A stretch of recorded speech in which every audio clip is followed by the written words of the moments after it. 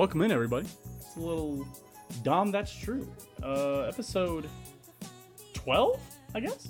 Owen, how are you doing? Hello, my handsome new angle friend. How's it going? Oh, it's good. You know, home for the holidays. You know, still surviving. Yeah. Yeah. Haven't got the Rona yet? No. I mean, I drove, so I didn't fly, so I'd say it's, okay, that's good. Cuts out a lot of the risk. Yeah, it does. And, just, being able to visit for a bit, it's kind of nice, kind of just get to relax a bit. Probably annoyed my parents by playing video games, which, honestly, I never did much as a kid. That's funny. Well, the thing was, we didn't have online stuff. Like, we never. Because your internet just wasn't strong enough? Well, no, I didn't play enough. I had 3 sisters, so I really didn't have the TV for that much that I could have, for that long, that I could have played a lot of stuff. Mm-hmm. But also, and because of that, then we didn't buy, like, the Xbox Gold and stuff, so I couldn't, like, go play online with my friends.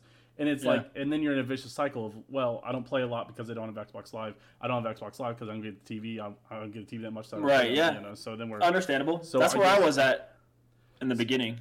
Right. So it's funny when I've come back now. I've come back full circle now, and because I brought my computer back so I could do all the content stuff while I'm here. And also, so I could still work from home, just in a different home. Right. But now I'm playing more video games than I've ever played in my entire life. My parents are really like, "Oh, you're gonna go play video games with your friends?" It's like, are we? I'm 23. Are we really doing this? I live. But hell yeah, I'm gonna play video games. But it's just, but to be fair, they didn't get to yell at me when I was 12 for playing too many video games. So it makes sense. So hey, real quick before we get started, I have one question. One question? Yeah, just one before we get started. Yes. What did you do with your cat? Did you bring your cat back, or are you just leaving? Did you leave her there? I have a roommate, so he's just watching the cat. Yeah. Oh, okay, yeah. Cool. I left him. We get her loaded up on food. Yeah, we just fed her for 2 weeks and left, and we're just like, you gave her the mountain. We left the faucet on drip. It should be all right. No. My roommate's there, and then you can leave a cat for like a weekend doing that, but 2 weeks is a long time to just load up a cat and leave it. Right. But so he's gonna come back for Thanksgiving, but he's gonna load it up, and then we've got neighbors who can check on it and stuff. Trust me, I didn't just be like, oh, the cat. Oh shit, I didn't leave the cat. Oh, of course. I don't know if the cat's made an appearance on the podcast. I know she's made an appearance on Steam. Yeah, she has. Yeah, she's definitely knocked over a mic, or she's definitely been the reason I muted myself and then didn't talk and then had to go splice my audio off your stream. So it's great. It's been good times. Nice. But everybody, welcome in. Of course, I'm Truman Steen, the Steam Machine on Twitch and Twitter, joined here by Domination7 on Twitch, Owen Gosh Domin on Twitter. But of course, his actual name in real life is Owen Dom. How are you doing? Yes, of course. How's your week been? It's been good. I've been applying to a bunch of jobs. I'm gonna have an interview on next Monday, so for a good one. So yeah, but it's pretty eventful for me. Yeah, that's a good week. And best of luck to you, especially with, life going on. Yeah. Right but you know what? You come here, you listen to this to avoid life. Let's talk sports. Why don't we? And let's get it. Here's the big question. It's not as much of a question. I just, last night Sunday night when the Chiefs were in the middle of playing, I may have posted about a certain strong safety on the Chiefs. I wonder which one. Yeah, that's that safety, of course, being named Daniel Sorensen, the Storm and Mormon. I tweeted out, I said, I think if we do this every year, we all agree that Daniel Sorensen isn't really that good. We shouldn't re-sign him because he's getting older and he's just not making the plays. He's not really that great at a lot of things. He's kind of mediocre at a lot of things. He's just kind of a mediocre guy. And everybody's kind of on board with that. And then he goes out and then I said, and then, of course, what he does is he goes out and he makes, 3 fine plays. And everybody goes, oh, Daniel Sorensen, he's so good. It's just, we should re-sign him. And then I said, and then we end up re-signing him, and then we do this all again next year. So did something happen, Truman? Of course, right after I tweeted that, Daniel Sorensen sealed off the game with a pick, and I wanted to take this time because I did tweet that out. I wanted to take this time I want to say something. Okay, can I say? Yeah. You know me. I'm here to eat my words a lot of times. Right. I'm an honest guy. So I think so. I want to say this. You got something on your heart? I'd like to take this chance to apologize to absolutely nobody. Absolutely fucking nobody. I'm not here to apologize about my damn Daniel Sorensen take. It's the correct take. The man is not good. The man is a replacement level player. And here's the thing, is I had people come out of the woodwork. I had a Twitter account, and the only thing that the Twitter account had posted about was like NASCAR, the Washington football team, and Daniel Sorensen. Did you find his burner? It was weird stuff because like they were responding to Kansas City Chiefs tweets about other players with pictures of Daniel Sorensen that the Chiefs had already tweeted out. And he's in there like, I don't get why Chiefs fans just don't appreciate Daniel Sorensen, which does sound like something that a Daniel Sorensen burner account would say. But but we all know that Mormons aren't allowed to do social media. So they're not? I don't. They don't. They don't drink, they don't have soda. They don't do caffeine. I did not know that. Then why is their mascot so lit? BYU Cougar. I mean, because that's Dancing with the Power of God, Owen. Apparently, dude. I'm sorry. All right. Mormons, I got nothing but nothing. Sorry, nothing. Apparently, they get down. Apparently, this is an anti-Mormon rhetoric. The Mormons are nice people. They don't bother. Yeah, I have plenty of friends that are Mormon. I got no problems with Mormons, but I do have a problem with Daniel Sorensen. Stop mentioning Daniel Sorensen in my mentions. Literally, I had 4 people respond. It was like, or about you're so ready to eat your words. I was like, it's literally happening. My tweet, my nightmare is literally. What did I tell you? I tell you that he's not good.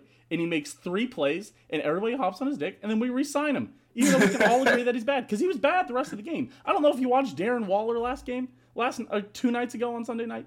He destroyed Daniel Sorensen. He beat the crap out of Daniel To be fair, he also beat the crap out of Tyrann Mathieu, who we all say is a top 5 safety. Daniel Sorensen was the main responsibility for Waller. I was reading articles about how they just abused Daniel Sorensen all night. And then, of course, he gets that pop fly, center field interception, and everybody goes, oh, Daniel Sorensen, nobody else could make that play.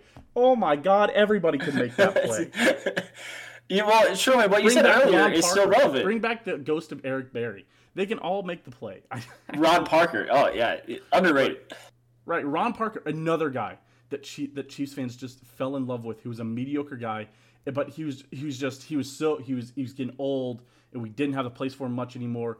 But when we needed a guy, he was just so easy to resign, and he always came back, and he was always mediocre, but he wasn't like very obviously mediocre. And that's what Daniel Sorensen is. Truman, you said it yourself earlier. You said he's a replacement level player, and is he not just filling the time until Juan Thornhill is fully healthy? He's a replacement to the below replacement level. I don't care. But I'm just sick of it. Just let me. But at the end of the day, he's a replacement to below replacement player. I did say that, and I do agree with that. But don't come in my mentions like he's an above replacement to good player, because he's not. All right. I wasn't in your mentions. And here's the thing. People, I know you want to move on because this is just me talking at this point, but we're not moving on. I'm not letting this go. He leads everybody. Okay, he leads the team. He leads the team in tackles. He leads the team by 1 tackle. Wait, who's the second? 1 tackle. I think it's Damian Wilson, and under that is Anthony. Oh yeah. And here's the thing, those two are the reason I want to bring this up, is that the safety on your team having the most tackles in it isn't the sign of a good safety. That's the sign of a bad defense, and specifically bad linebackers, which we would all agree the Chiefs have. They have a very mediocre inside linebacker group and outside linebacker group for that. Yeah, we're finally figuring out how to play Willie Gay, though. Holy cow! This is his 3rd game that he got over 50% snaps. Yeah. And we're finally learning that Ben Niemann isn't the answer. I don't know why that took so long. Exactly, Daniel Sorensen just playing linebacker. No. I will not allow that comparison. Ben Niemann's a little worse. A little? A little, only a little. You say only a little, but you're like, oh, you're saying only a little. I was on board. I'm saying only a little. That's right. I was on board until you said that. Ben Niemann is not close. Ben Niemann doesn't even make any plays. Okay, and then the other answer is that he's leading the team in interceptions. He has 3 interceptions. You can probably remember all 3 One was the pick six against Denver, which we won that game 43-16. In case you remember. That was fun. That was fun. That interception did not mean shit. I did not care.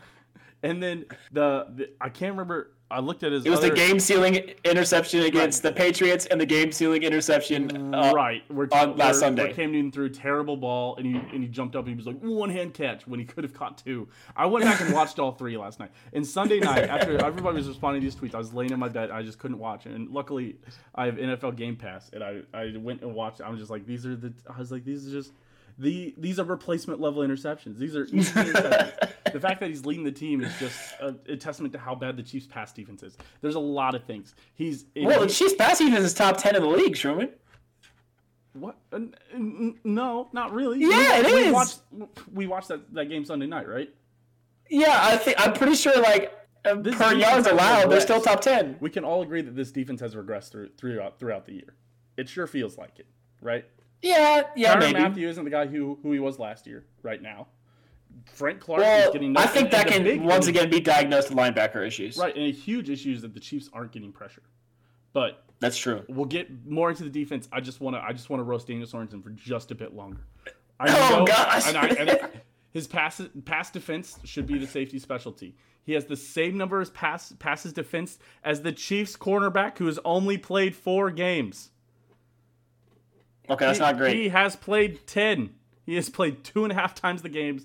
He has the same number as the guy who's only played 4. His overall PFF grade this season, and I know we don't use Pro Football Focus. We try not to focus on him.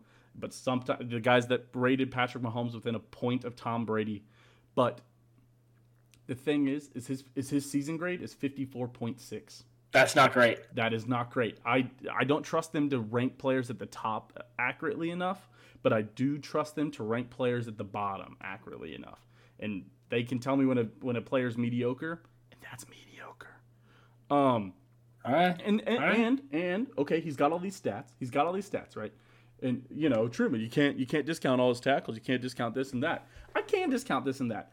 Because his top 4 games are against bad teams. His top 4 games are against the Jets, the Carolina Panthers, the Denver Broncos, and the New England Patriots. Those are his top 4 games statistically. Bottom 4 games have been against Buffalo, against Houston, against Las Vegas, and against Baltimore. Probably Houston was a bigger challenge, but I would say Houston's... Well, Houston's a bad team. That doesn't mean they're a bad offense. Yeah, right. And yeah, that was a weird game overall. But still, those were his bottom 4 games. He beats up on bad teams to pad his stats to make it in, and then he doesn't show up against good teams. He got abused by Darren Waller all night. Yeah, he was making Darren Waller look like a top 5 tight end. Okay, and just my last point is that this man is 30 years old. He's over 30 years old. We need to get away from him before this becomes another Ron Parker situation. I think this is more of a Kendall Fuller situation. Kendall Fuller was young. That's the difference. I think Kendall Fuller's also old. Kendall Fuller was a top slot cornerback Kendall Fuller's younger than Daniel Sorensen. Probably, but 100%, still. 100%. But Kendall Fuller was a top slot cornerback at one point. Daniel Sorensen has never been a top 20 safety in the league. That's probably true. Do not compare him to Kendall Fuller. And they turned Kendall Fuller into a better safety who replaced Daniel Sorensen. Oh. So, okay. That's just it. I just want to make sure that I took the time to address it. I can't, I try. Thank you, Truman. That was some in-depth analysis. If you guys want to come here, if Daniel Sorensen shows up, wants to come on the show, yeah. If Daniel Sorensen wants to come on the show, tweet at Daniel Sorensen. Wait, you can't because he doesn't have social media. But don't tweet at Daniel Sorensen. But every time Daniel Sorensen does something, if you want to follow my Twitter at Steam Machine, SteehnMachine on Twitter. You can tweet at me every single time about how Daniel Sorensen is, and that way you can make sure that I'm still pulling my hair out every time Daniel Sorensen makes a mediocre play, because I know I will hear about it from here on out. I said the same thing about Whit Merrifield a few years back, and Whit Merrifield did get better, and that I would give him more props now, but at the end of the day, Whit Merrifield was a 29-year-old infielder / outfielder, and now he's getting older. And then people were dick riding him too. And people and I was like, I don't like him. I wish we would trade him. I wish we would get rid of him. And then every time Whit Merrifield did something good, you see Whit Merrifield, on the below. Well, you deserve that. Whit Merrifield's batting above 300. You deserve it. On the below 400 Royals, I don't care. I use this expression a lot. Whit Merrifield is basically the smartest horse. Great job. You're the best player on a bad team. All right. The smartest horse. Great. All right. Okay, extra sugar cubes for Whit Merrifield and a few for Daniel Sorensen after this. All right. All right. I'm done. All right, I'm done. I'm ready to move on. I'm okay. It's fine. Okay? I'm fine. It's fine. I'm fine. You're fine. I'm cool. I'm cool. I'm fine. All right. You good? Yeah, I'm fine. Okay, so let's talk about the next topic here. And it's not, and the issue I already kind of alluded to it when we were talking about other things, but I think the biggest issue with this defense right now for the Chiefs is that the Chiefs defense looks very similar to that team that week by week they look a lot more similar to that team in 2018 that held them back from getting to those higher rates. In 2019 they were serviceable. They can make those big plays at the right time and stuff like that. The Chiefs defense barely came up with a stop or two last night. And then, the Chiefs can score 35 every game, but I was getting pretty comfortable just being able to score 30 a game and win by 2 touchdowns. And so I have 2 questions for you. So the first one is that, do you think this defense is bad enough right now that they're going to hold back the Chiefs from reaching those higher heights? And also, can you figure out what happened and what's gotten so dumb and gotten so bad about this defense? Yeah, so I have some thoughts about this. It's not 2018 bad, that's for sure.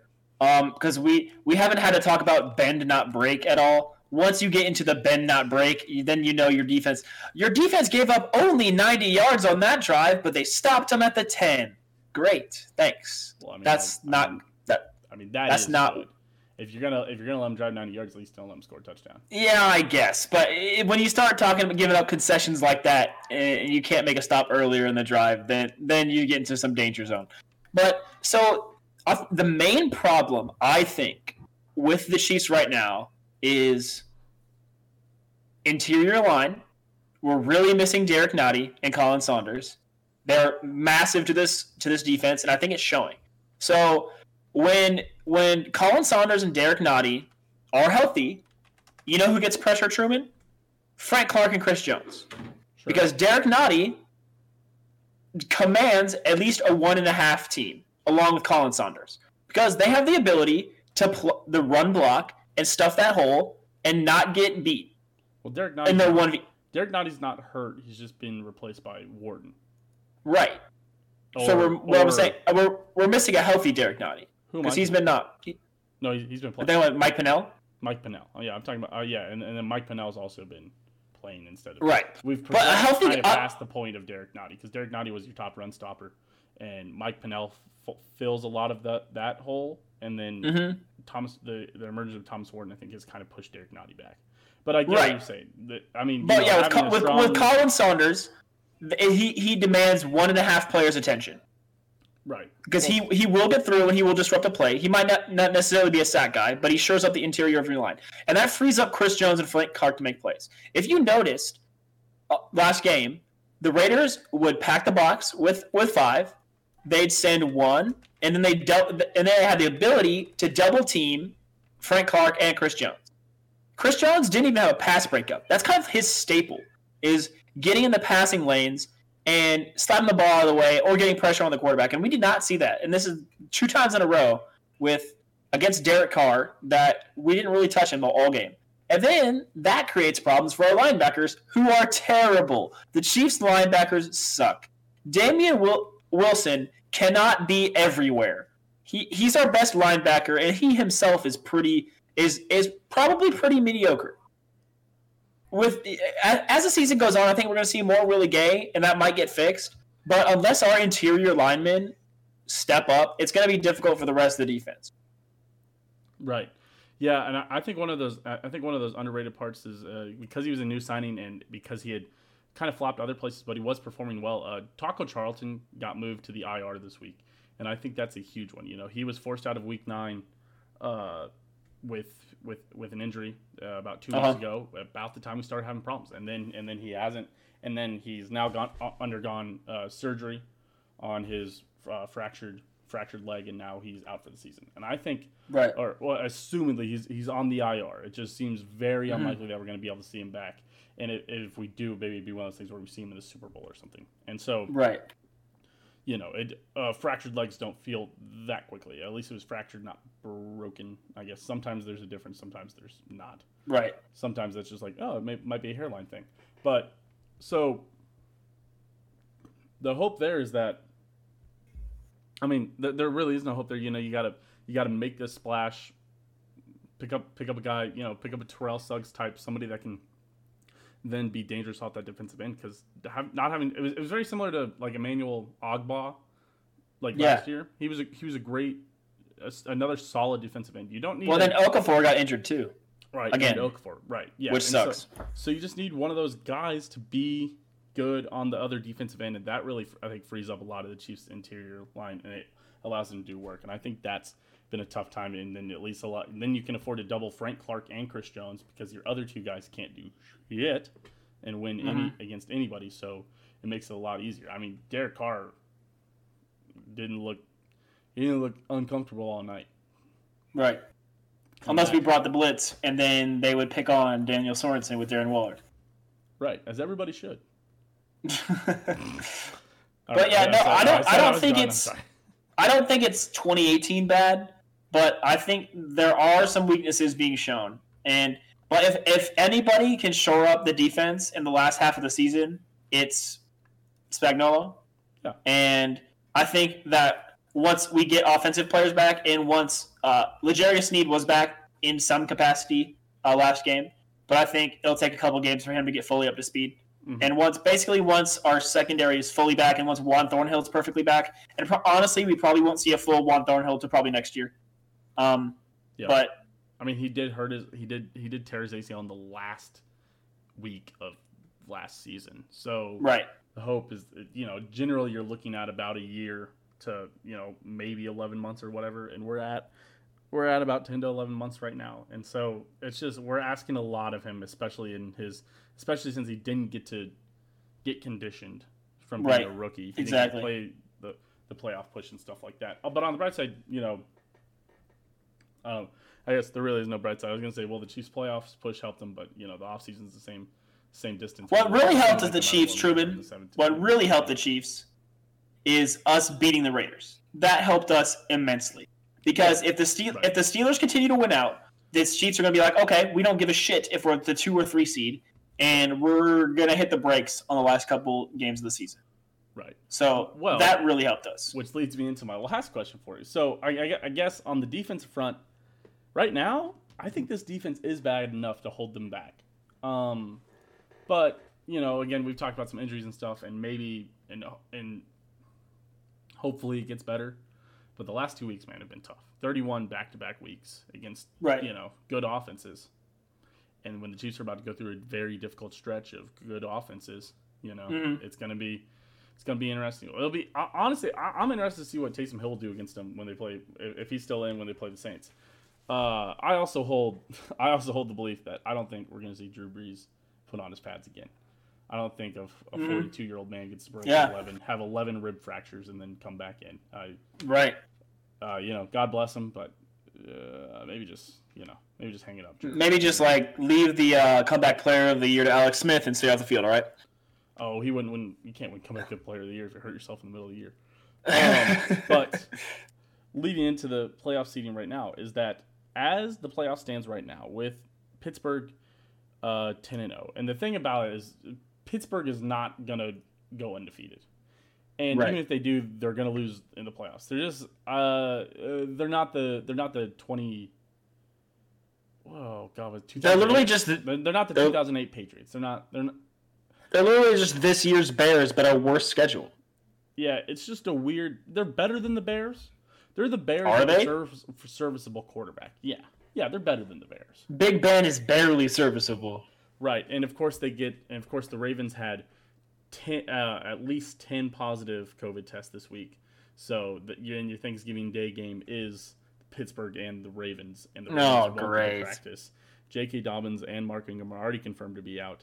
That's gonna. Well, Gus Edwards can pull it up. Right, Gus Edwards might be the best running back in that stable, but yeah, I'm telling you, man, he's good. He's got the most rushing yards. But he is, it's who knows what's gonna go on. So, but I guess what I want to break down is that as the playoff seeding sits right now, the opening night of the playoffs, the Chiefs would have home field advantage, but they would be facing the Las Vegas Raiders. Uh-huh. So my question to you is, are you worried to see the Raiders in January? So my answer is less than you would think, and it's for one kind of unexpected reason. And it's one player. I bet we have the same reason. You want to say it on three? We can say it at the same time. All right, ready? 3, 1, 2, 1. 3. Playoff Sammy Watkins. Oh, what? Oh, okay. All right, never mind. All right, go on with your playoff Sammy Watkins.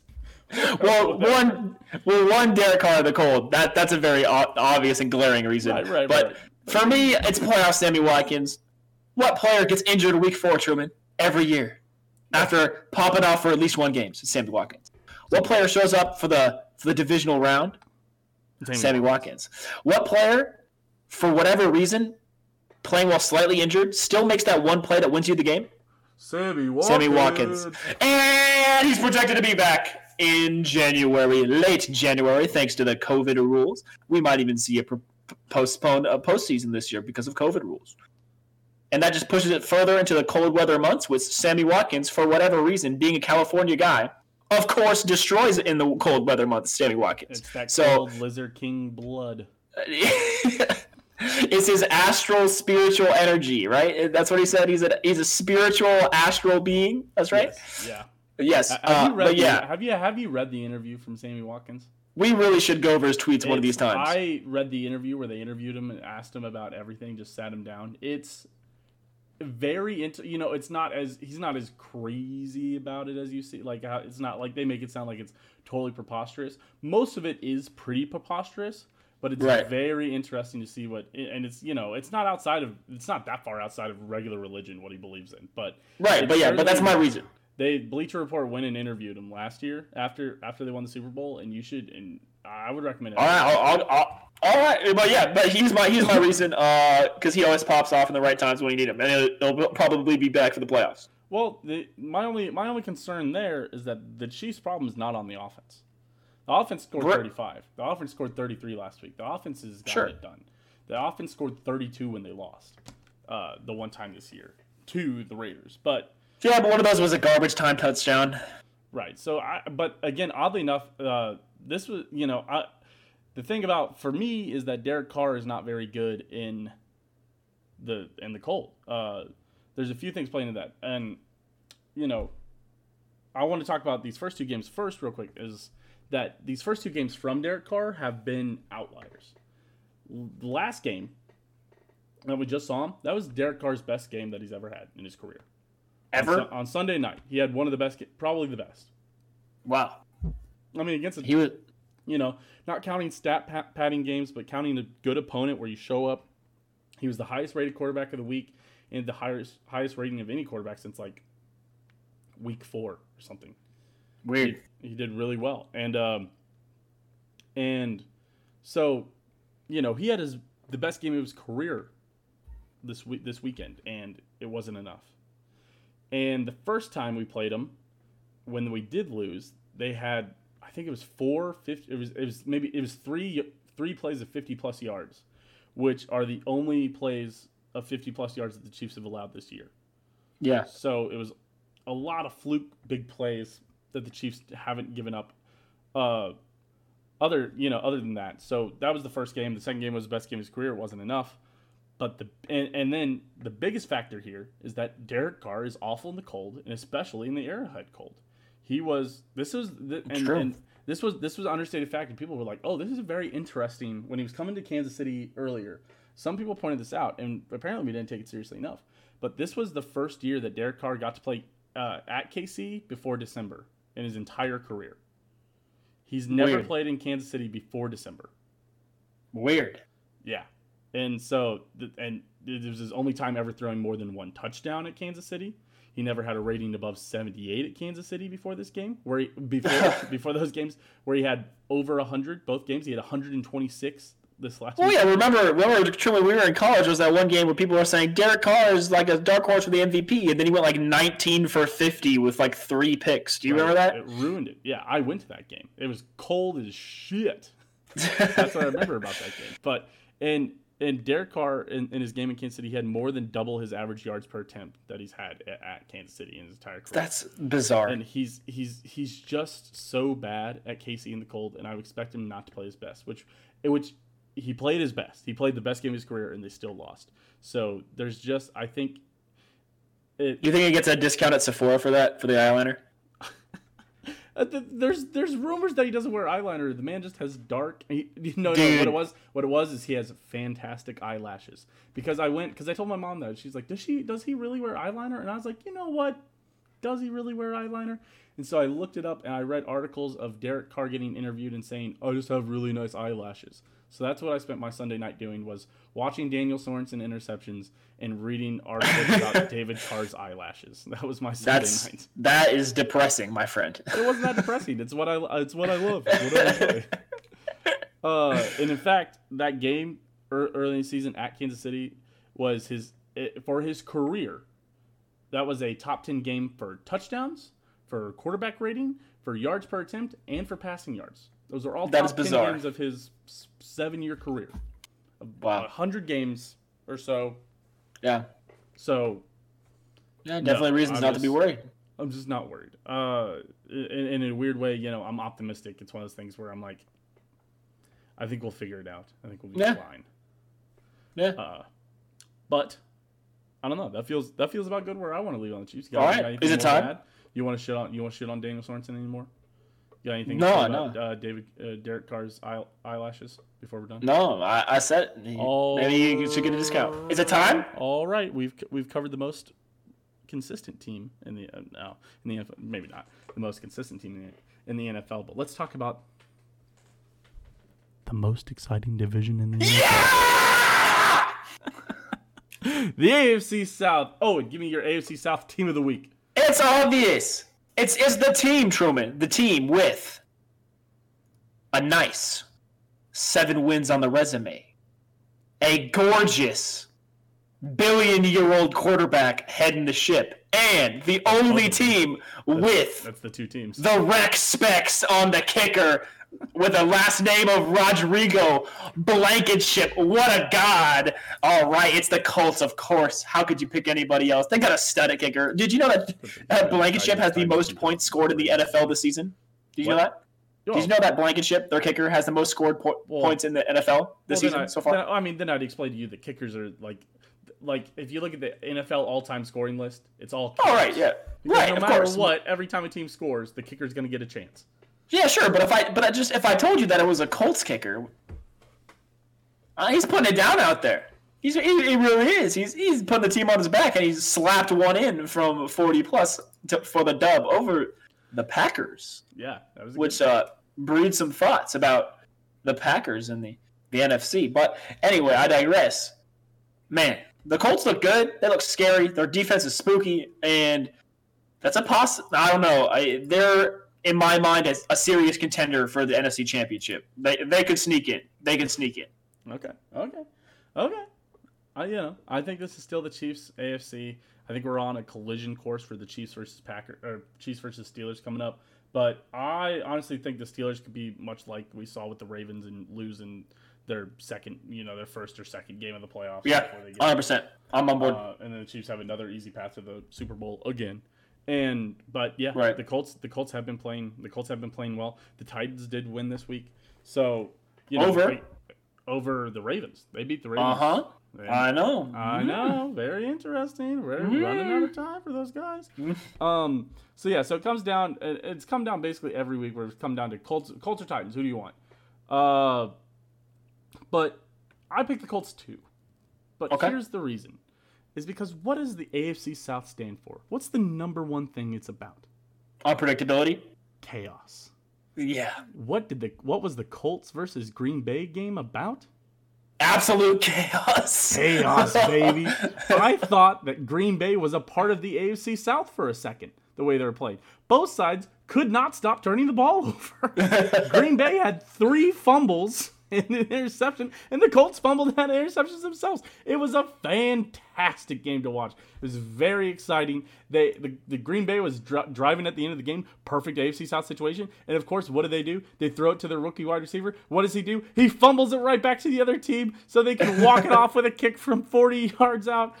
Did you hear that he got death threats, by the way? Blankenship. Yeah, again, we've talked about... That's pretty gross. We've talked about contacting players outside of... we talk about contacting players anyways, especially, directly. There was the Tampa Bay cornerback who got threats and called slurs and stuff this year. Yeah, it's pretty gross. Yeah, and you gave Valdez-Scantling death threats. That's just what is wrong with you guys? That's a real head scratcher. You are not that important, but you are important enough but no matter what, threatening someone's life is always scary, and it's not for fun. Sure. And nobody and when you're that important and you've seen that many crazy fans or whatever, it's not fun. It's not. But you know what is fun, Truman? What? The AFC South chaos. That's what's fun. The AFC South chaos is fun. And the Colts are fun. The Colts are a fun team. I'd much rather see the Colts over the Titans. The Titans were fun last year, but that visual meme for you, where he's dropping Woody, and he says, "I don't want to play with you anymore." That's is that Titans you, the for Titans? Me right now. I'm a Colts truther, baby. Philip Rivers defying all the odds, making you still question if he's a Hall of Famer or not. I still don't know. Because I think he's a first ballot, dude. He's not a first ballot. Stop. Stop. I think he's definitely a Hall of Famer. Eli Manning's getting in, so let's be. We can have this discussion. Yeah, I will fight you on this one. There's a lengthy offseason coming up. We'll get into a lot of talks like that.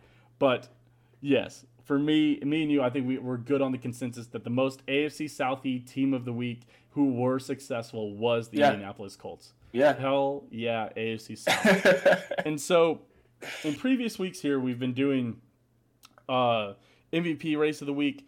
That is getting a little bit stagnant. Mahomes is really kind of pulling away here, especially if Rodgers keeps losing. Russ played fine, but he didn't really have an amazing game. Still, I think, threw another interception. It's just Mahomes is distancing himself. And Mahomes did throw an interception, but then he threw 2 more touchdowns, so he's right about there. So right. So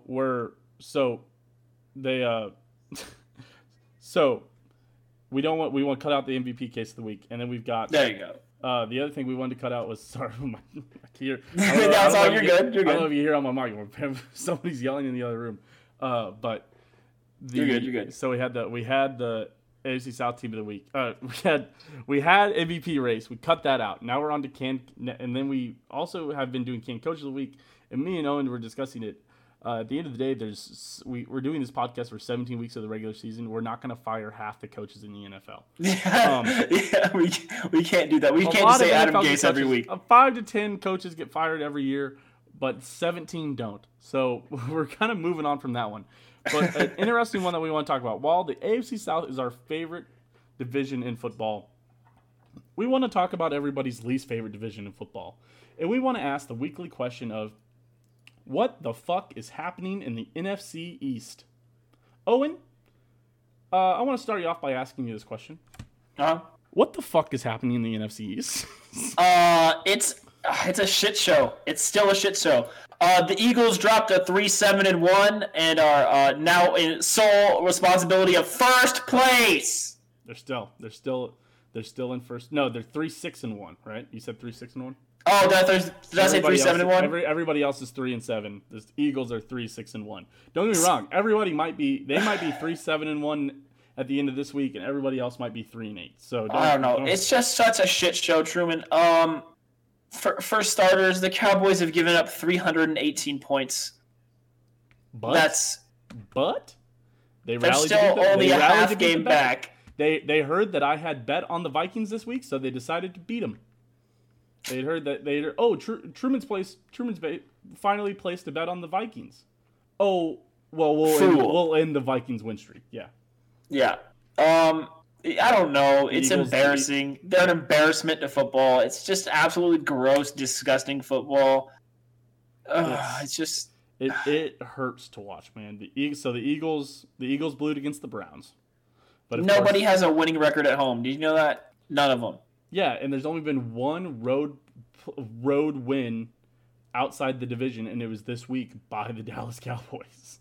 Oh, that's so bad. That's so bad. Right? I'm pretty sure that game was away, right?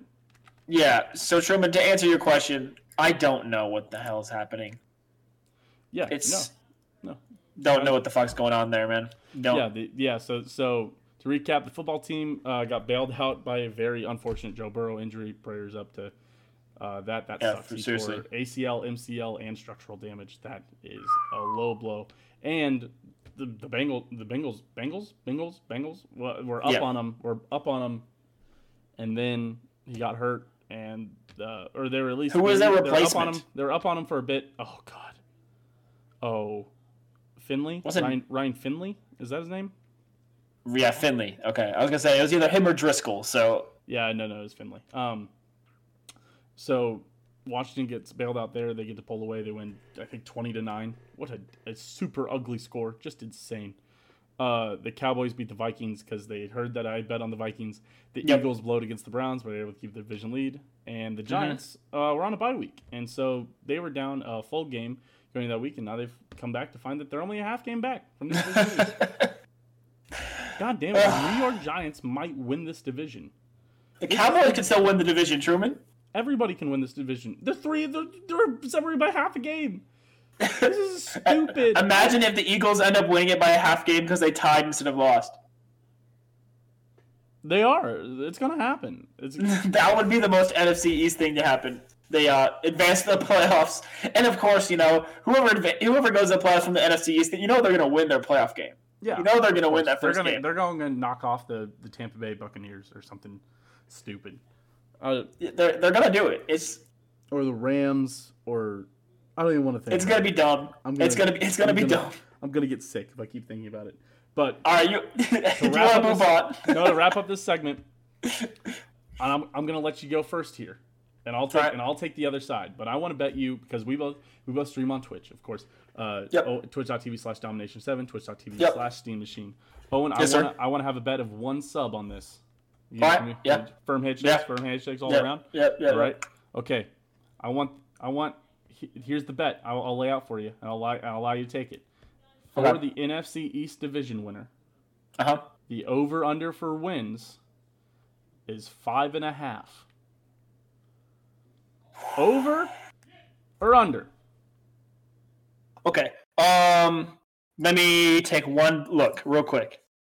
Okay, so Eagles remaining schedule. Loss.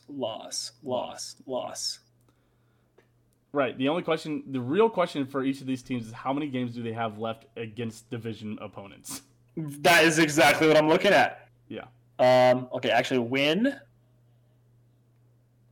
Their schedule is so hard. The rest of the NFC East schedule is so difficult. I'm going under. The winner is gonna finish 5-7. That's what I'm banking on. I'm going under. Well, 5-11. Well, yeah, 5 and whatever. Yeah. The hell. Okay. All right, under. Yeah, all right, under. I'm going under. All right, come on, NFCs. It's time for everybody to figure it out. It's time for the Cowboys. It's time for Andy Dalton to whip those Cowboys into shape so that maybe they can rally and take the division by 4 games at 8-8. Oh my god. Oh god. All right. Yeah, I'm going under. Let's move on. Let's talk about some better teams. Are you sure we're talking about better teams? Yes, we are going to talk about better teams because we're going to talk about the dominating play of the week? No, the eliminated playoff team of the week. Oh, okay. Yeah, okay, good. Sweet. Those are better that makes teams. me happy. Anybody that was even close to actually making the playoffs on their own volition is absolutely better than anything we're going to do in the NFC. Right. And I'll take the lead on this one because it's hard for me to decide between these 3 teams, and I also can't believe I'm saying this. Okay. So 3 teams that I think are in real danger of elimination because of their results this last week are the Ravens, the Raiders, and the Dolphins. Oh, yeah. They're all in basically the same spot Right. at 6-4. Right. We talked about last week. There's 6 or 7 teams at 6-3, and those are I think those are all 3 of the 6-3 teams. That Yeah. So the Dolphins looked terrible. Tua looked bad and got benched. Yep. The Ravens fell apart, and Lamar couldn't beat the Titans, and then the Raiders blew it against the Chiefs, which is probably the most admirable out of all of them because Patrick Mahomes put together a game-winning drive like he always does. Yeah, I mean, but, you blew it by one score against the. But if you're the Dolphins, or the Ravens, you don't feel good. If you're the Ravens, you can't let the Titans beat you and expect to be a playoff team. And if you're the Dolphins, you can't look that bad. So, for me, those are my eliminated playoff teams. Those teams have got to. They're all in contention for that 7th seed, but the Browns are kind of almost a lock to make the playoffs now because their remaining schedule is terrible, and the rest of these teams keep blowing it. We might see the Browns finish over the Ravens in the AFC standings, which is crazy. Yeah. Oh, is it? Yeah. Oh, weird. Oh, word. Oh, worm. You said they were going to win the division. I don't want to hear All it. right. I said they were going to win the division over the Baltimore Ravens. I didn't think the Steelers were going to be this good, to be fair. But neither did I. I did catch a lot of slack. I did catch a lot of slack after that first week, after they got blown the fuck out by the Ravens. And You're right. Baby. Skip. Now skip. Fair enough. My issue here is that I qualified a playoff team last week, or like a few weeks ago, and I want to just knock them back out of the playoffs. And maybe I've already covered these guys, but just my eliminated playoff team of the week is the Minnesota Vikings. You've got a tough road back, no matter what. You're always you're gonna be down to 2 games to whoever comes in third or fourth in the third in the NFC West. You're always going to be 2 games behind those guys, and you got to place your easiest competition you're gonna face all year. Dallas Cowboys at home. Yeah, Andy Dalton came back, but at the end of the day, they blew it. They fumbled it. That was the easiest game that would put you right back in contention. If you win that game, you're sitting at 5-5. You're a game back. That's you're in the hunt. That's where you want to be. They're still technically in the hunt. There's still 7 games left or 6 games left for every team in this. But it's the Packers have shown they can blow it. But the Packers aren't going to blow it that hard. The Packers are 3 or 4 games up on them. So, but I did put them into contention last week. But losing to the Dallas Cowboys is just you're done. Yeah, you're done. They've lost the easiest game remaining on the schedule. Maybe the Jacksonville Jaguars are going to be easier than them. I guess technically, yeah, but you blew it. But to your point, I also did have on my watch Miami Dolphins and the Baltimore Ravens. I said you guys got to figure it out, or you're running out of time. You guys. I almost put the Dolphins my eliminated playoff team of the week, but I did look, and they're only 1 game back from the Bills, and the Bills haven't looked like the world beaters like they did early in the season. And they've got another game against the Bills, and they've already beat them once. So the whole NFL seems to be bad this year, honestly. I feel like the whole NFL is worse than it was last year. Literally as a whole. There's just not an amazing... Last year, the Ravens and the Chiefs were both the clear-cut best teams. I mean, and the Niners. The Niners felt like the Pittsburgh Steelers felt. So maybe the Pittsburgh Steelers do go to the Super Bowl, because the Niners were like, yeah, they're 6-0, but they're the Niners. It doesn't really matter, Yeah, true. And then they kept on. You're like, yeah, but they're not the best team in the NFC. And then they won, and they just kept winning with mediocre games and mediocre play. But I do think the Niners were probably blowing out teams better than the Pittsburgh is. But in Pittsburgh, and I say that, and everybody will say, well, the Pittsburgh Steelers are, they're getting close. They have a higher point differential than the Chiefs. Yeah, except for 1/4 of that point differential came against the Cleveland Browns in 1 game. Right. So I'm not ready to count the Steelers as for real right now. But, right. Yeah, I'm with you. But so now let's talk about maybe a team that is worse than the NFC East. Owen, is it a damning play of the week or is it a damning play this week? It's a damning play of the week. If you're gonna call yourself a generational quarterback and the GOAT, you can't make that throw at the end of the game. You can't overthrow 6'5" Cameron Brate, who is no slouch at tight end, to end the game. You cannot. You're talking about Tom Brady last night. Yes. In the Monday night slot. Yes, you can't do that. This is twice now that we see Tom Brady forget what down it is, and now we've seen him egregiously. And those were two disgusting picks that he threw, just terrible, awful picks. Patrick Mahomes' pick was a miscommunication with Demarcus Robinson. These two picks from Tom Brady were just terrible, awful throws. He shows his age at odd times. Right. It doesn't make any sense. He's launching balls down the field and he's like, oh man, he's got that arm strength. And then he just Jacoby Brissett's it into oblivion. And you're like, what are you doing? And I don't know. That's my damning play of the week, man. You can't do that if you call yourself a contender. That's how you get eliminated from the playoffs. Yeah, you can't. Well, the Tampa Bay Buccaneers are going to make the playoffs. They're 7-4. I mean, I guess they're only 2.5 games up on the Vikings, but the Bears are at 5-5, and so technically they're 1 game out of the playoffs and 1.5 games back from Tampa Bay. For the Bears to make the playoffs, they're going to have to figure out a lot over this bye week for them. Yeah. Hopefully they have a little, Thanksgiving miracle. But that's where I'm at, man. Yeah, that's where I'm at. You can't do that in the playoffs. Yeah, can't. Is this your GOAT? Is this your GOAT? I know it's not your GOAT. You think you're Six Rings Mafia is gonna come for me now. I mean, he's still the GOAT, but so that was your down play of the week. Of course, I always have my spotlight player of the week, and I said fuck it. Player of the week, Derek Carr. You know what? You had the best game of your career.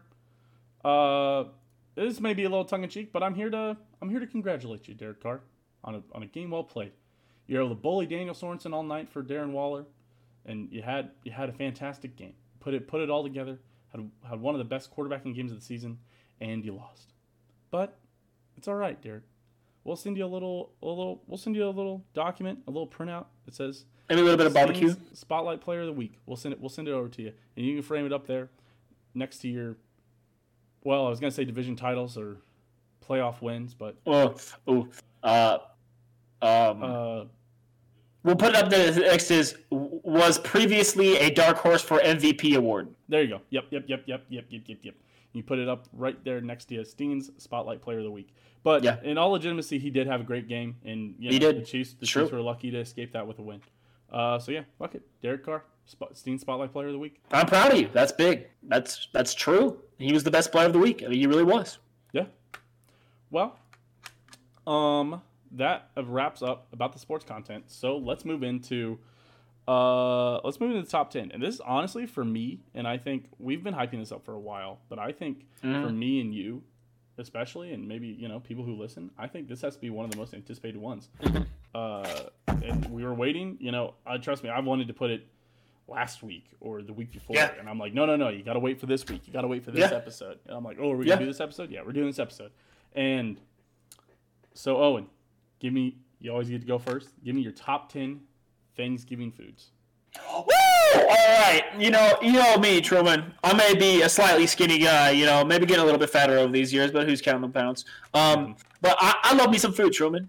And we might have some different tastes. Both of us are thankfully not a big green bean casserole people because green bean casserole is overrated. This week there's been a lot of weird hype about green bean casserole. They're like spitting true facts right now, but green bean apparently it's like one of it's the top. It's a top 2 dish in Kansas. Apparently, it's also a top 2 dish in Missouri. Oh no! I was gonna say, well, you can keep Kansas. Yeah, Kansas and Missouri like to mirror each other on the food things. Although Missouri has the advantage in candy. Kansas has some weird candy that they like, and Missouri is like Reese's. It's always Sour Patch Kids, I think, is what. But Sour Patch Kids is fine. Right, that's a great one. Yeah. Yeah, but I don't know. Missouri seems to have the candy figured out. But anyway, we're gonna get right into my top 10. So I've actually had a really tough time doing this one because there's a lot of Thanksgiving food. But so for just number 10, I'm just gonna go with rolls. Whatever your family's rolls are on Thanksgiving, you get those nice. You put them in the oven, get them a little bit warm. You slap some butter on them. My mom makes homemade rolls. The best. And everybody says it, but some of the best rolls you've ever had. I mean, everybody in the family is literally like, hey, is your mom making her rolls? And it's like, obviously we're not getting together, families here. And if you're thinking about whether or not you should get together with your families here, we do have to advise you not to do that. Please don't do that. Just stay home with your immediate family. Go out, just keep it small this Thanksgiving. But, be safe, for sure. But everybody's like, dude, is she making the rolls? Is she bringing the rolls? Yeah. And they are just fantastic rolls. Yeah, so my mom has something like that further up this list, but I'll get to that when I get there. So at number 9, a lot of people, this is a highly discussed one, but for me, I like to have literally one slice of ham at Thanksgiving. I know that ham, a lot of people think it doesn't belong Thanksgiving, more of a Christmas thing. Yep. But I like to have one nice slice of nice warm ham with my Thanksgiving, and I think that's appropriate. That's fine. So at number 8. I have the insert family specialty here box. So everybody's family's got their one, it might be a dessert, it might be a side that your family's like, oh, it's the best. But it's not going to beat anything else further up this list. And for my family, it is this banana nut kind of pudding dessert. It's just great. It's like marshmallows and nuts and bananas. It's delicious. But it deserves this number 8 spot, but it doesn't go high up the list. I'm right there up with you. My family's weird one that my sisters always go crazy and was like, Mom, you got to make your cream corn. It's cream corn. I mean, it's good. Yeah. But literally, she's like, you want to make the cream corn? I was like, yeah, sure. And she goes, okay, here's two things of corn. Here's a package of cream cheese. Put it in the crock pot. I'm like, cool. What else do I do? She's like, stir it. That's kind of how this banana dessert is. You slice up some bananas. Yeah.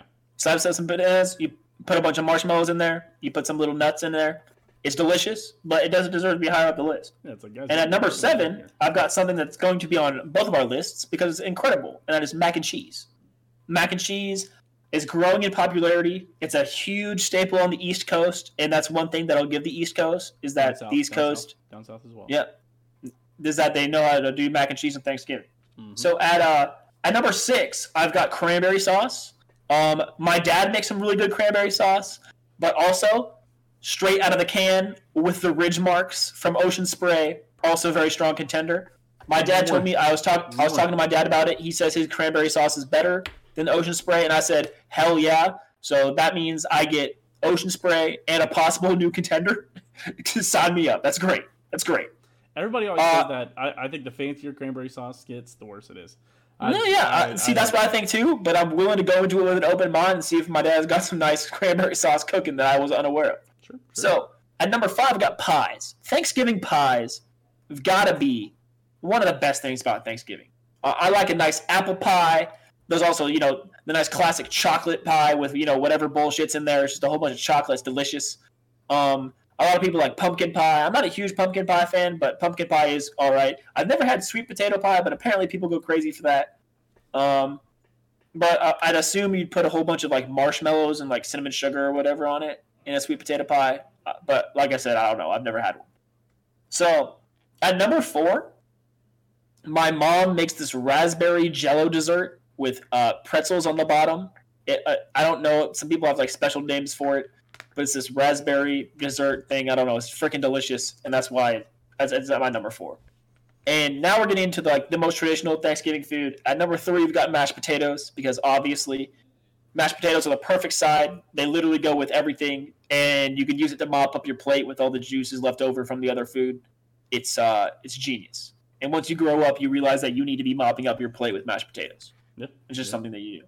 Mm-hmm. At number 2, I've got gravy. A lot of people think as an accessory, but gravy should be on top of everything Thanksgiving. Top of your meat, top of your mashed potatoes, maybe even definitely on top of your green beans. It goes with everything as long as your parents aren't trash and know how to make good gravy at Thanksgiving. Might be your mom, might be your grandma, might be your dad. I don't know who makes gravy in your family, but it needs to be there.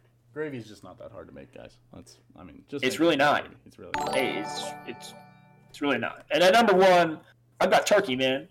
It gives you a nice coma after you eat a shit ton of it. Mm-hmm. Gives you sleep. You'll wake up and then you'll see the Detroit Lions losing again. It's a great time.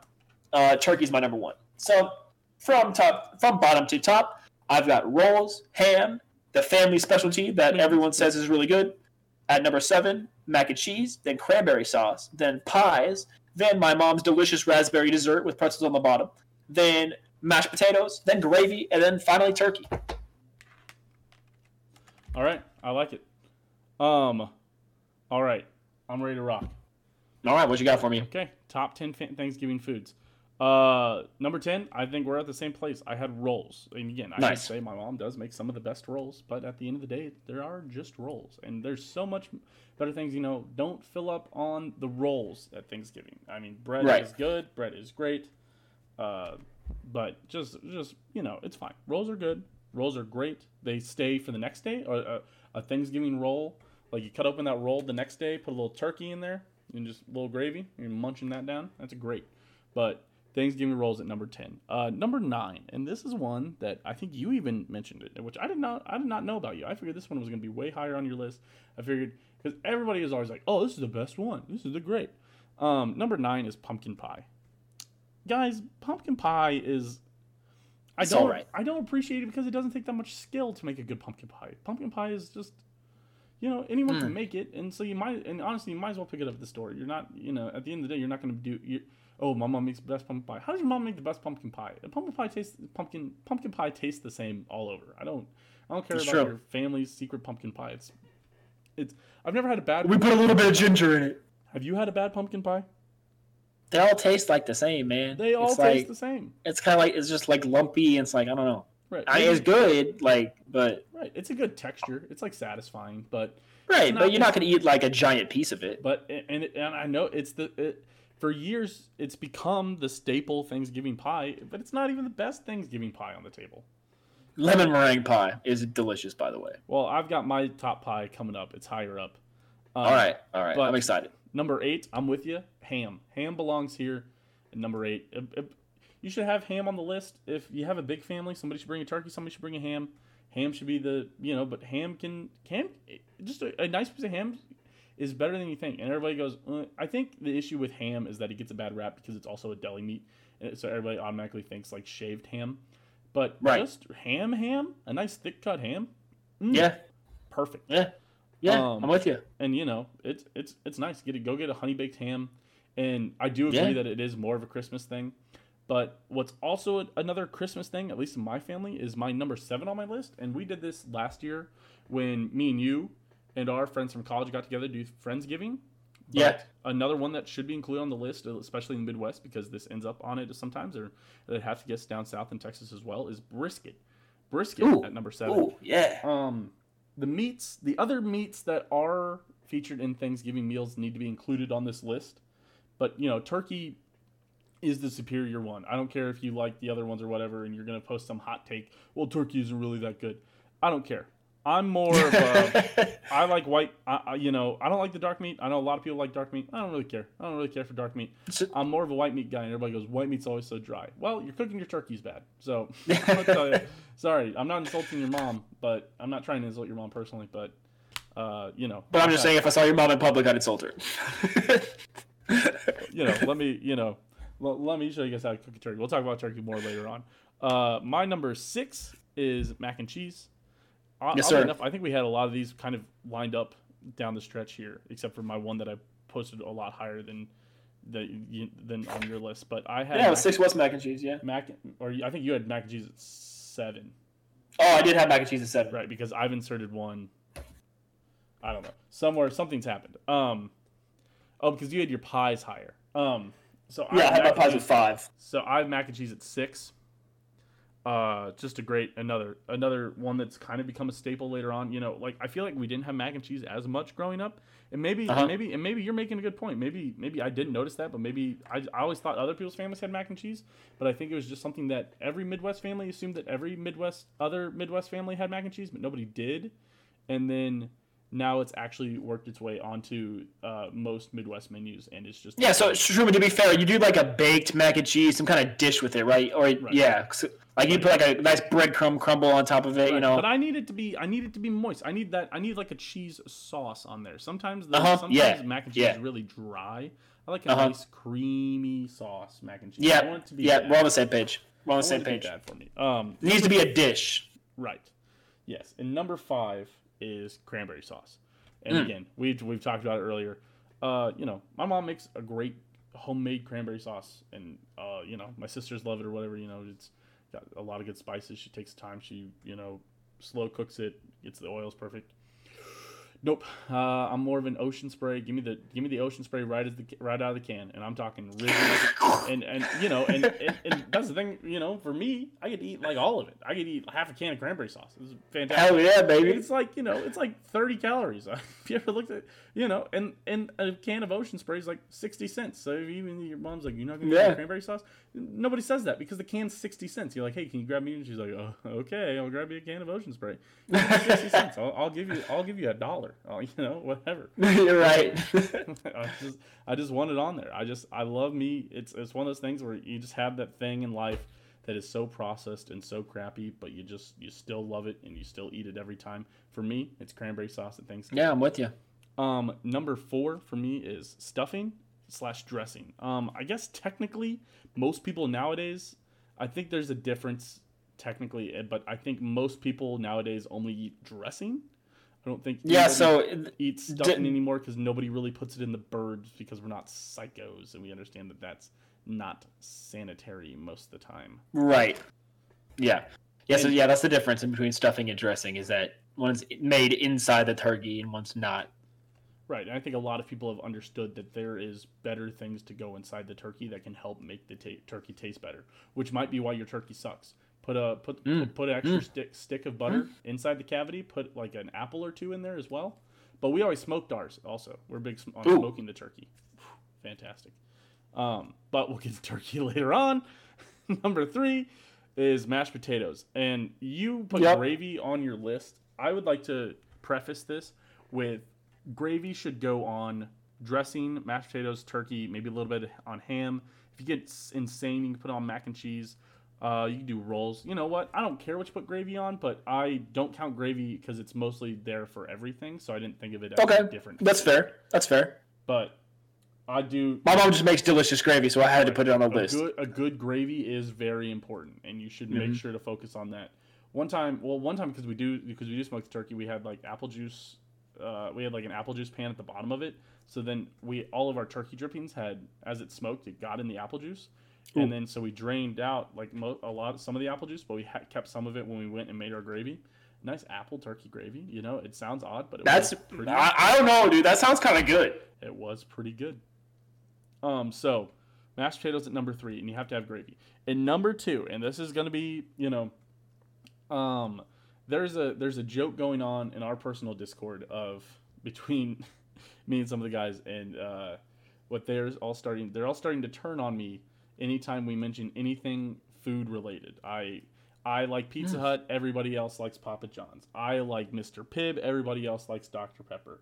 I'm telling you that Hardee's has the best fast food breakfast. They all say, "What? We've never had Hardee's breakfast." And okay. That's true. And we all do say that. You should go try it. If you don't care about your health and you just are like, you know what, I'm gonna have a shitty food day, go and get Hardee's. All right, go get a Hardee's Monster Biscuit. That actually sounds delicious. It's insanely good. It is the best thing you'll have, and it'll last you for a few hours. And you can also get the cinnamon raisin biscuits at Hardee's. Hardee's. And that doesn't sound good, but they're cinnamon. No, that sounds delicious. I don't know. That sounds good. Icing, fantastic. You can get a 2-pack for like $3 or something. It sounds kind of good. Go, dude. It's like a better version of a cinnamon roll. And you're like, better version of cinnamon roll? Can't get better. It can get better. And Hardee's has done it. They have the technology. Have you tried the McDonald's apple fritter yet? Because I love apple fritters, and I've been too scared to try one. I did not know that McDonald's has an apple fritters. Well, because they have good apple pies. They have the good apple pies. I'm just not as big on apple fritter. I'm not a big apple fritter guy. I'm a big apple fritter guy, but sorry, I digress. Oh no. All of this is to preface it with that I have one spicy food take on this list, and it should be a traditional list. And this is a traditional Thanksgiving item. But number 2 on my list is pecan pie, or pecan pie, depending on where you are. I don't think that's that crazy.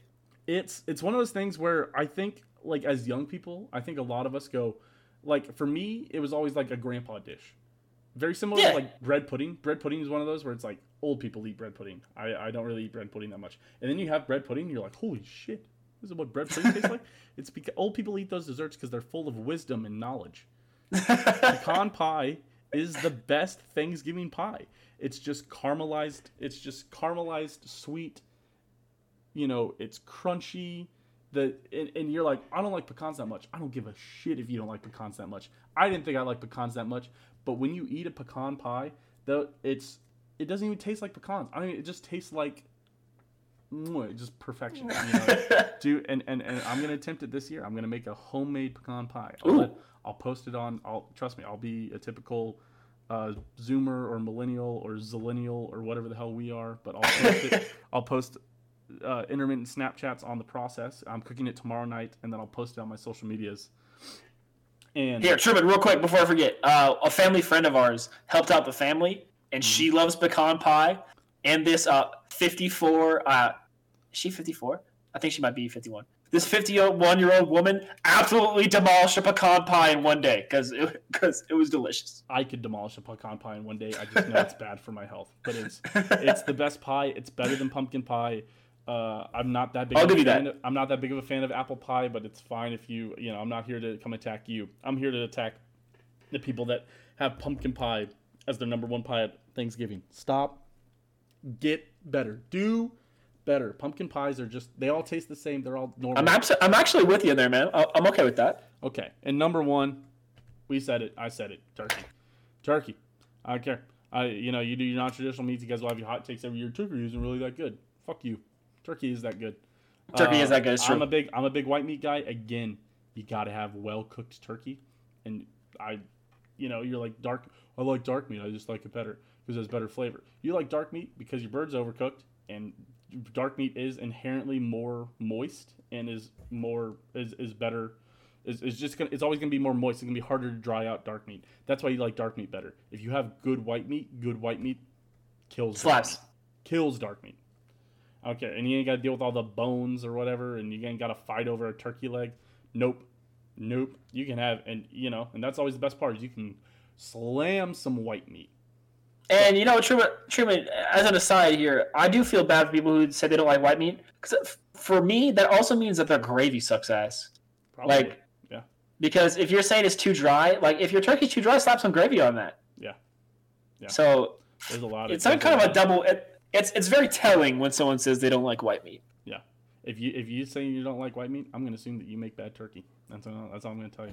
If you say you like dark meat more, I'm going to say it's because but only if you say it's because white meat's a little dry. If you say it's dry, I'm coming for you, and I'm coming. And I don't mean to insult. It's nothing personal on your mom, but I want you to think about it. So number 10. So list from 10 to 1. Number 10, rolls. Number 9, pumpkin pie. Number 8, ham. Number 7, brisket. Number 6, mac and cheese. Number 5, cranberry, specifically Ocean Spray cranberry sauce. Number 4, stuffing. Number 3, mashed potatoes. Number 2, pecan pie. And number 1, the granddaddy of them all, the mascot of Thanksgiving, turkey. Is specifically white meat. Dark meat's fine, but specifically white meat, and especially with good gravy. Yeah, that's a great list, Truman. That's a good list. That does it for the show. We'll do our little pop culture wrap-up minute. But real quick, of course, I have been Truman Steen. You can find me on twitter.com/SteenMachine. That's SteeMachine. Also, you can find me on Twitch or Twitter. I also, if you're more serious, in total, we do. I also do Steam vs. Machine later on in the week. That's our purely betting show that I do with my professional handicapper father. But also, if you're more serious about betting and you just want to get my picks and not have to wade through my bullshit, you can go and follow my other Twitter at CG Sports RWTM, or just go to www.rollingwithmachine.com. I got a lot of places you can find me now. You got a domain. All of a sudden I started looking up. I was like, man, there is a lot of places. And and I also post the YouTube video of Steen versus Machine on my YouTube, which would be youtube.com/STM Network. I'm going to change that to Steen Machine as well. STM Network is kind of dumb, but I kind of like it. It's got a nice ring to it. The STM, you can do STM. Yeah, right. Maybe I'll leave it. I don't know. We'll see. But it feels dumb to be like Twitch and Twitter at Steen Machine or YouTube at STM. You just go socials. Yeah, but Owen, where can we find you? You can find me at twitch.tv/Dalmination7. That's DAHMINATION7. And you can also find me on Twitter at Owen Gosh Dammit. That's OWENGOSHDAHMMIT. So, I'm going to get us started here for the Pop Culture Minute. And this is one that I think everyone needs to realize. And I know this might be a culture thing. I am a 23-year-old white dude, so I'm predisposed to not like this as much. But the NBA is worse than college basketball. The NBA is worse than college basketball. College basketball is a better product. Truman, how many people do you hear say, "Oh, I'm only going to watch March Madness this year"? How many people do you hear say that? Some. we talked about this before the show, but I'm not as interested in college basketball now that I'm out of college. Sure, but I'm also not more invested in the NBA. I'd much rather watch college basketball than the NBA. Sure. Okay, so you just said some. How many people do you hear, "I'm only going to watch the national championship of March Madness"? No. I mean, nobody. You're going to watch the entire tournament, at least. Sure. Truman, how many people do you hear say, "I'm only going to watch the NBA playoffs"? Yeah, a lot. And then, worse than that, how many people do you hear say, "I'm only going to watch the finals"? More than that. It's because the product sucks ass. The product sucks ass. Do you know how many upsets happen in the NBA playoffs? Not many. Well, you know why? Because it's played... Make it. Sure, but it's because it's played in a series. It's not as exciting. Right. It's not as exciting. One bad call in March Madness ends a season. Right. One bad call in the NBA playoffs, you go to Game 3. You just go to Game 3. Right.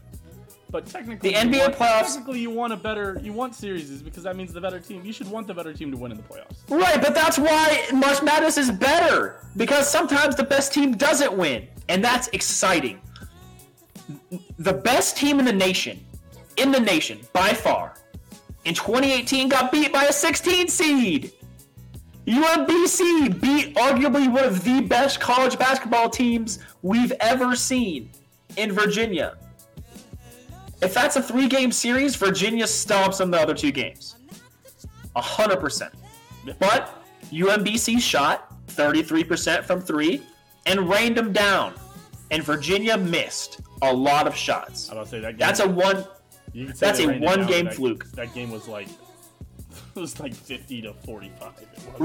Right. But they made all their points from tiny kids shooting threes. That cannot happen in the NBA. The NBA is built for that to never happen. And that is why college basketball, even disregarding the regular season, no one even cares about the NBA regular season at all. No one cares. Nope. If James Harden takes his 1 billion free throws every year, who cares? No one. College basketball is a better product. Thank you. All right. A fun fact about that UMBC Virginia game is that I was traveling with the K-State basketball team that season for the NCAA tournaments. And a little lesser known fact, because nobody cares besides K-State people, but K-State was the team that actually eliminated UMBC. So they were the first team to ever play a 16 seed in the second round. But even funnier there is that we were playing in the band. K-State played right before that game. So the other teams had come out and got to watch the games before the other teams go on. And we were sitting next to the Virginia basketball players right before they were feeling relaxed. You couldn't tell they had the yips or whatever, but they, we talked to the guys right before they had the largest upset in college basketball history. That's just very interesting. How was Kyle guy? Were they nice? Were they nice people? Yeah, those guys were all guys. Those guys were all nice. The UVA guys were super nice guys. All right, cool. They treat us with respect. And we had conversations. We hung out with them, and went home. You cursed him. You cursed him, Truman. You did it. It's all you. Very interesting. Congrats. I created the most exciting college basketball game of all time. Yeah, you did it. Christian Laettner might have something to say about most exciting, but yeah, I know, whatever. But okay, so that was your pop culture minute. I'm actually also going to do kind of, sometimes we rant about whatever we want, but I'm going to talk about also sports this week. The thing I want to discuss is that Travis Kelce is having another great year, and every year we do this. Travis Kelce is number one in it's like yards, catches, yards per catch, catches per target amongst tight ends.